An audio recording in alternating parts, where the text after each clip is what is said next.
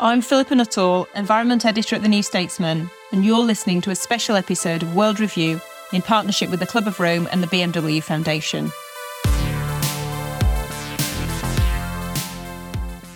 In this episode, we're marking 50 years of the Club of Rome's Limits to Growth report. This was the first report that made clear that there was a limit to how much the Earth could cope with in terms of industrialisation and use of natural resources.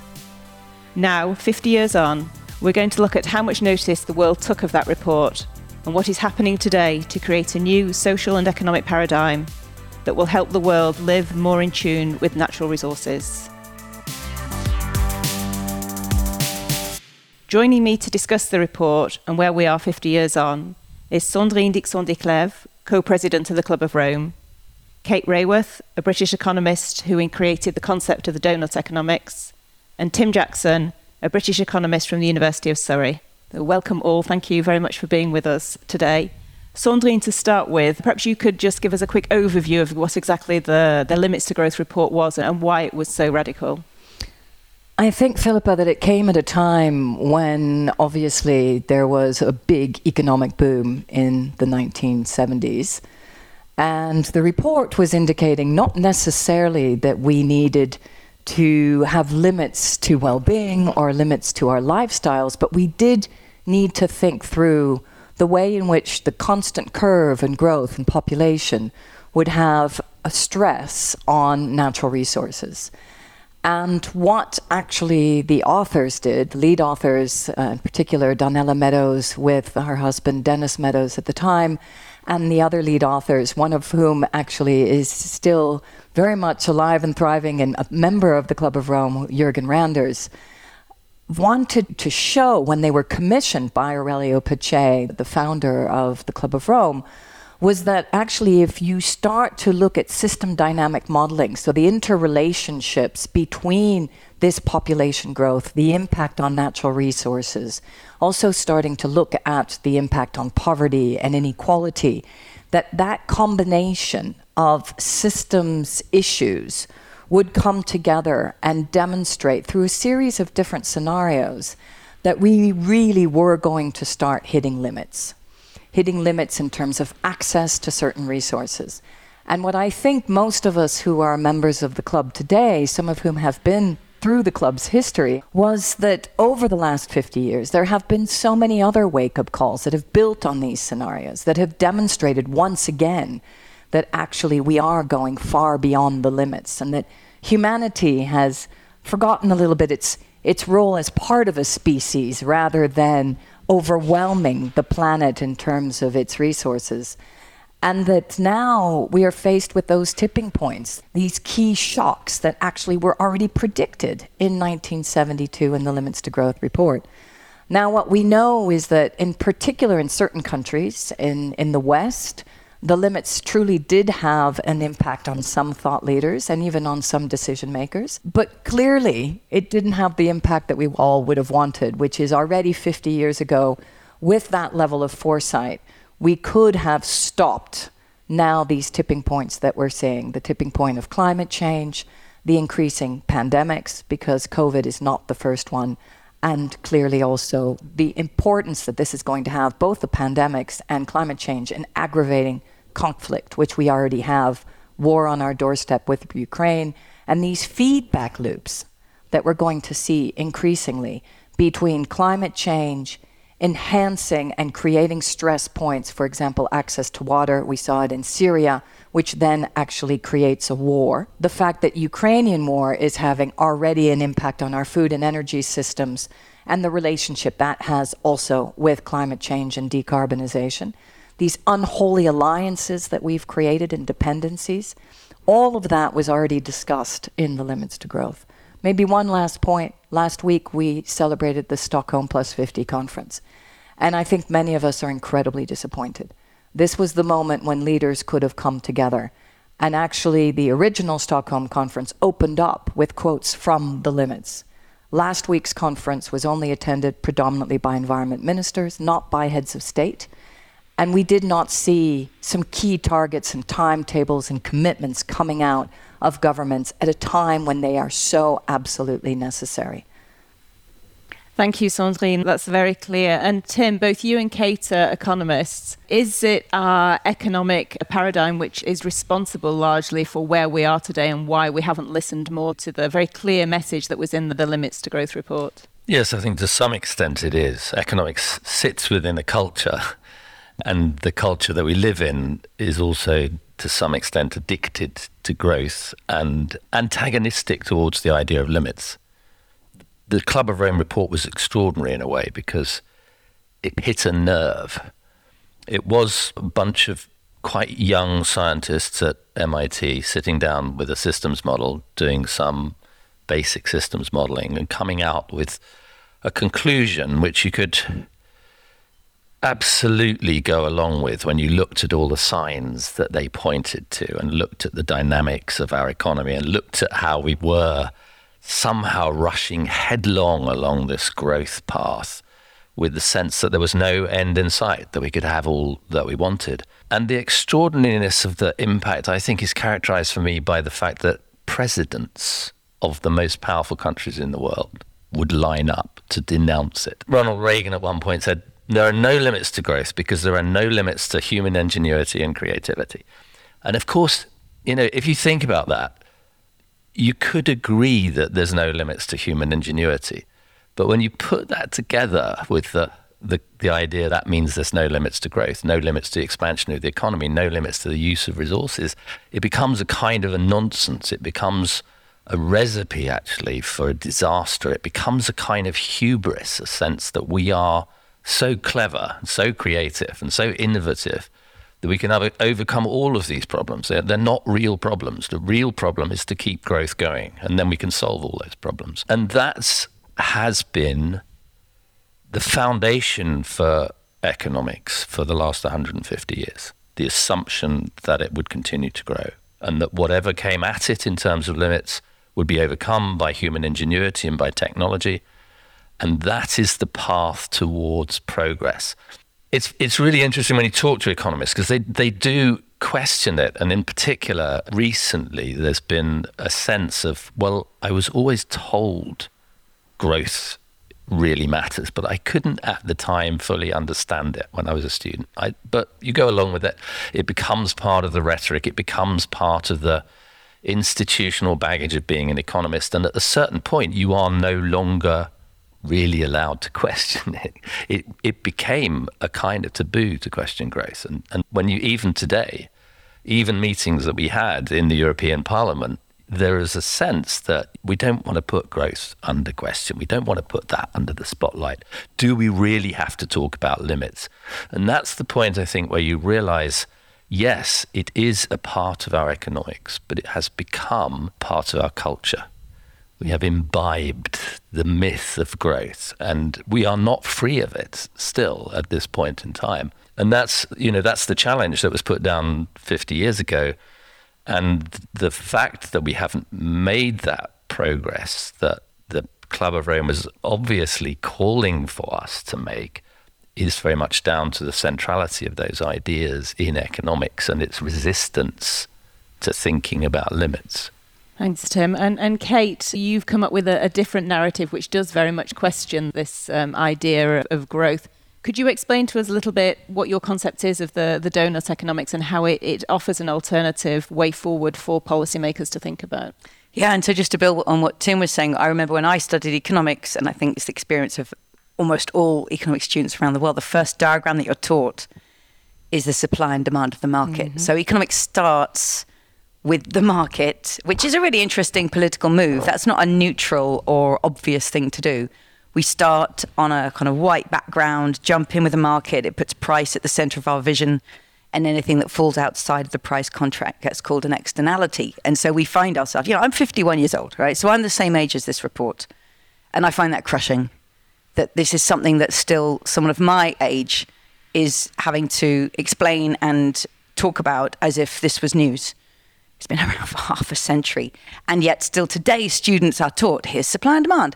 And what that does is it means we talk about the ongoing death of the living world as an environmental externality. And what the Limits to Growth report did was start with a system which put the living world and the ways they knew to describe it in those days on the page from the get-go. And they have this curve, it's called pollution, and it rises. Well, now we know a lot more about what that pollution is.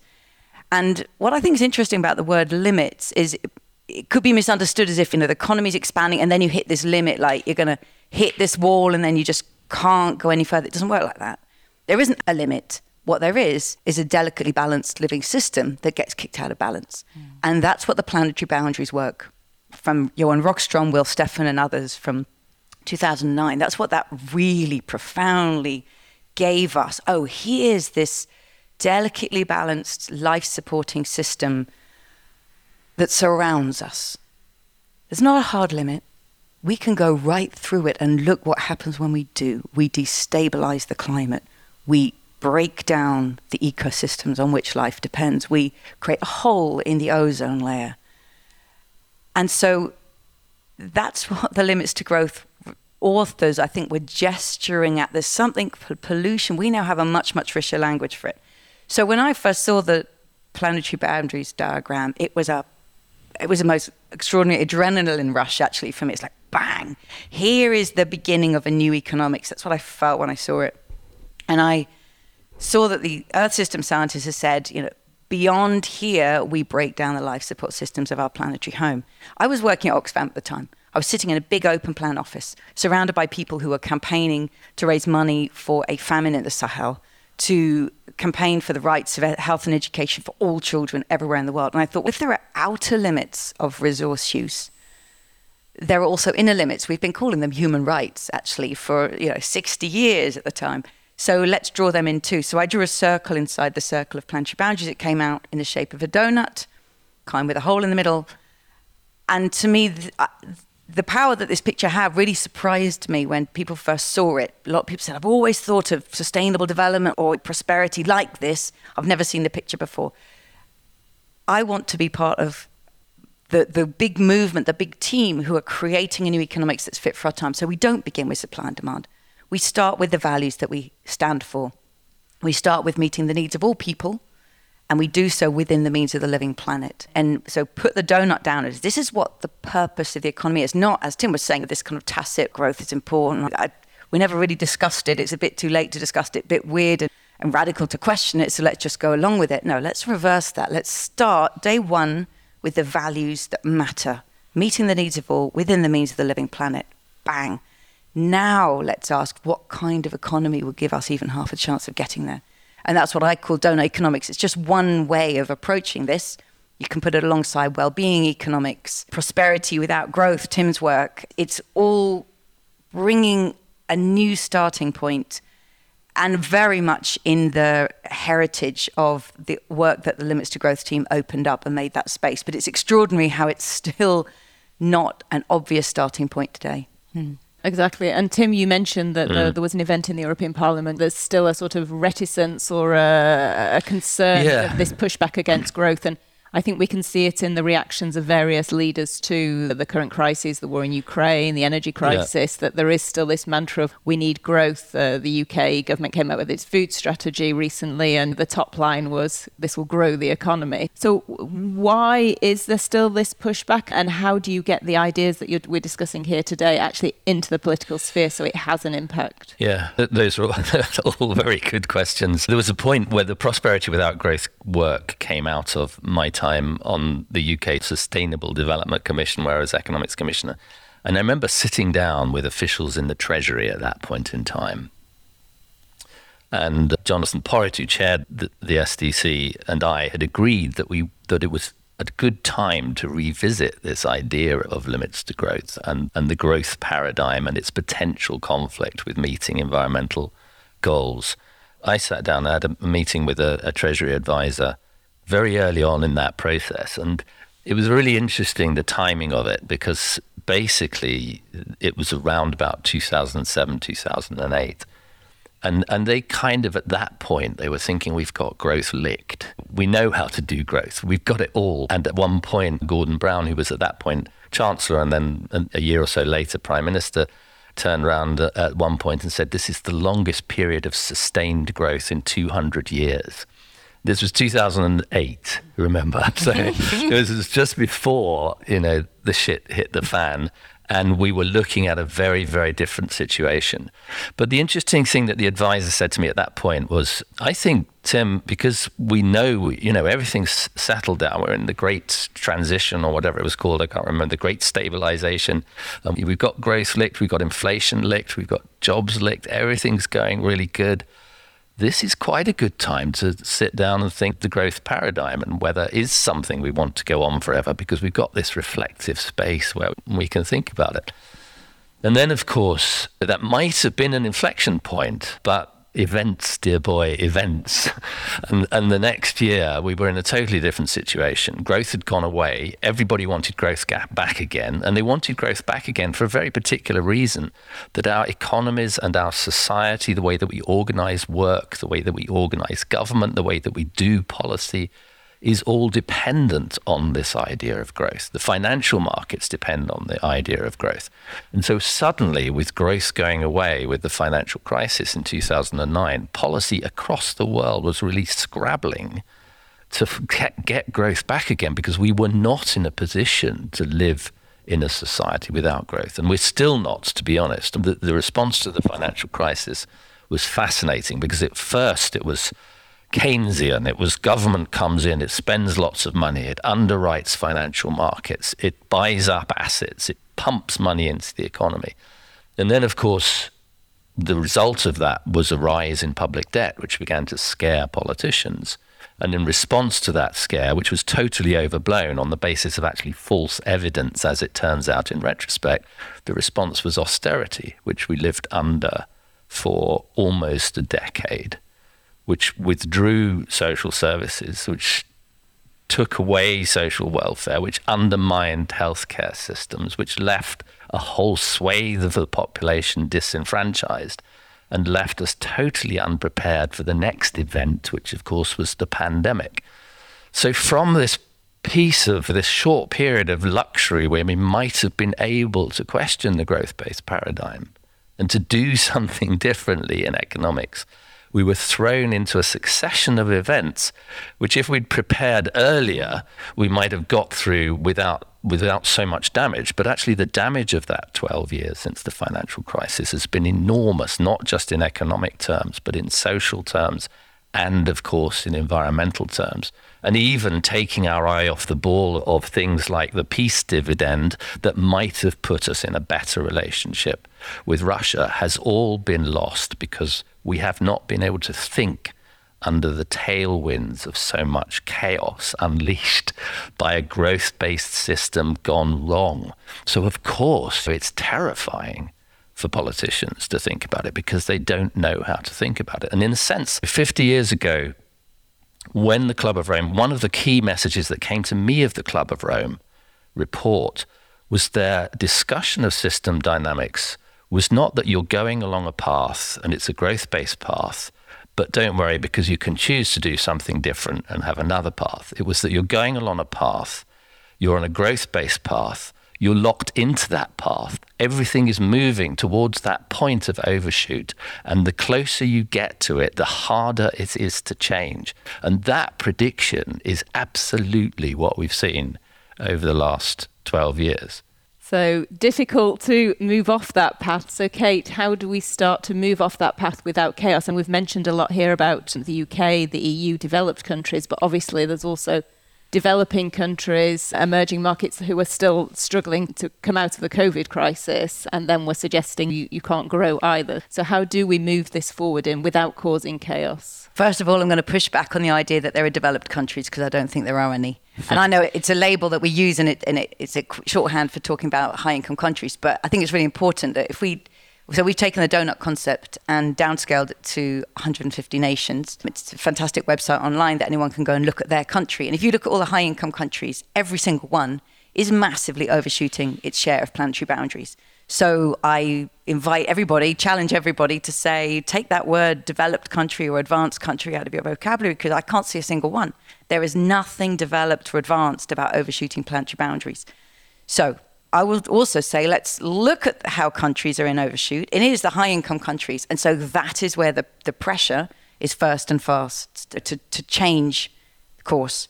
And let's move away from are we growing endlessly or not to this is the fundamental metrics of the 21st century. Each nation needs to transform. So a very low-income country like Malawi actually has massive human deprivation and isn't overshooting its share of pressure on the planetary boundaries at all. So they've got a really interesting, unprecedented journey. How are they going to meet the needs of all people for the first time without overshooting planetary boundaries in the way that every nation before them has done? And that is an unprecedented developmental journey.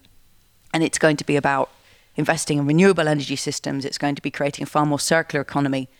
And of course, they need and have a claim to huge assistance to make that possible so they don't repeat the patterns from the past. Middle-income countries have a double whammy challenge that they've got to meet people's needs for the first time. There's a lot of deprivation at the same time as coming back within planetary boundaries. And I'm talking about countries like China, like Egypt, many middle emerging economies. That's an unprecedented journey. And then the high-income countries. We're sitting in Belgium right now. I'm from the UK. Every single high-income nation has an unprecedented journey. No country has done this before to sustain well-being for its people. In fact, to do the right thing and meet the well-being of all of its residents, because it's incredible the deprivation that we know lies in the midst of our own nations, while massively coming back within planetary boundaries. None of this has been done before. And we have to start by recognizing that last century's economic theories and government policies and business designs and lifestyles, none of them were designed to solve for this. So we'd be crazy, foolish, to think that they were going to solve this. We need new theories and policies and business model designs and ways of living and eating and shopping and traveling and investing and divesting and protesting that are fit for our times. And I'm saying this, I'm just pulling right back because it's really easy to get caught in the immediacy of what about the cost of living right now in Ukraine and this and that. We'll never solve if we always start from the immediate crisis around us, because there'll always be immediate crises around us. And I actually wanted to go back, Tim, and ask you, you were saying in before 2008, there was this moment where growth was chugging along and the government's thought we had this sorted and growth and what's not to like, the system's working. And it's just a genuine question. Did it feel that there was a possibility to question growth? Like, what's to question? Yeah, no, that in a way, that was the point of that conversation with the advisor. It's because we've got it all under control that maybe now we've got a little bit of space where we can think about what we might do differently and what a different economy might look like. So it was that. And that was the nature of that. I wouldn't say that was prevalent across government. I think that would be an overstatement. But that particular conversation inside Treasury at that time was prepared to put that idea of the growth paradigm under the spotlight, or at least it seemed to be. To take up your point about the economics that we have being they're not fit. It's not fit for purpose because it isn't fit for those 21st century problems that we find ourselves faced with. And to an extent, I think, the task that the Club of Rome put in front of society to think differently about the economy is still the task. It's still to create that economics that's fit for purpose. And to do it in a way that is not blinded by dogma, that's not blinded by the mantra of growth or the myth of growth, that makes the time, in spite of the crises, as you're saying, Kate, to look again from the beginning and to ask the question, how do we organize the relationships between the people who work, the people who own assets, the financial markets that control that relationship, the government that creates policy? And to do that, to build that up again in a way that fits that vision of meeting needs within planetary boundaries. And it's a complex task precisely because you have to go beyond that vision. You have to delve into the mechanics of a system that's broken. You have to pull out the broken pieces, the relationships in the financial market, and say, how on earth do we fix these so that they are now consistent with a donut economics? What is the financial market for a donut economics? And that's a process that involves that it requires us to bring people along with it, and it requires us to create a space, a safe space to some extent, for conversation about the economics of that new economy.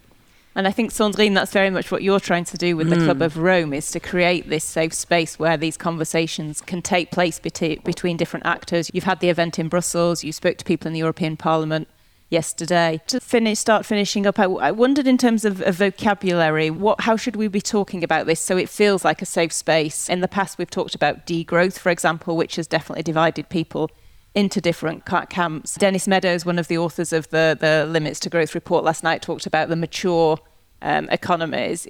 How do you talk about this to have an open conversation that brings people in rather than putting their backs up and dividing people?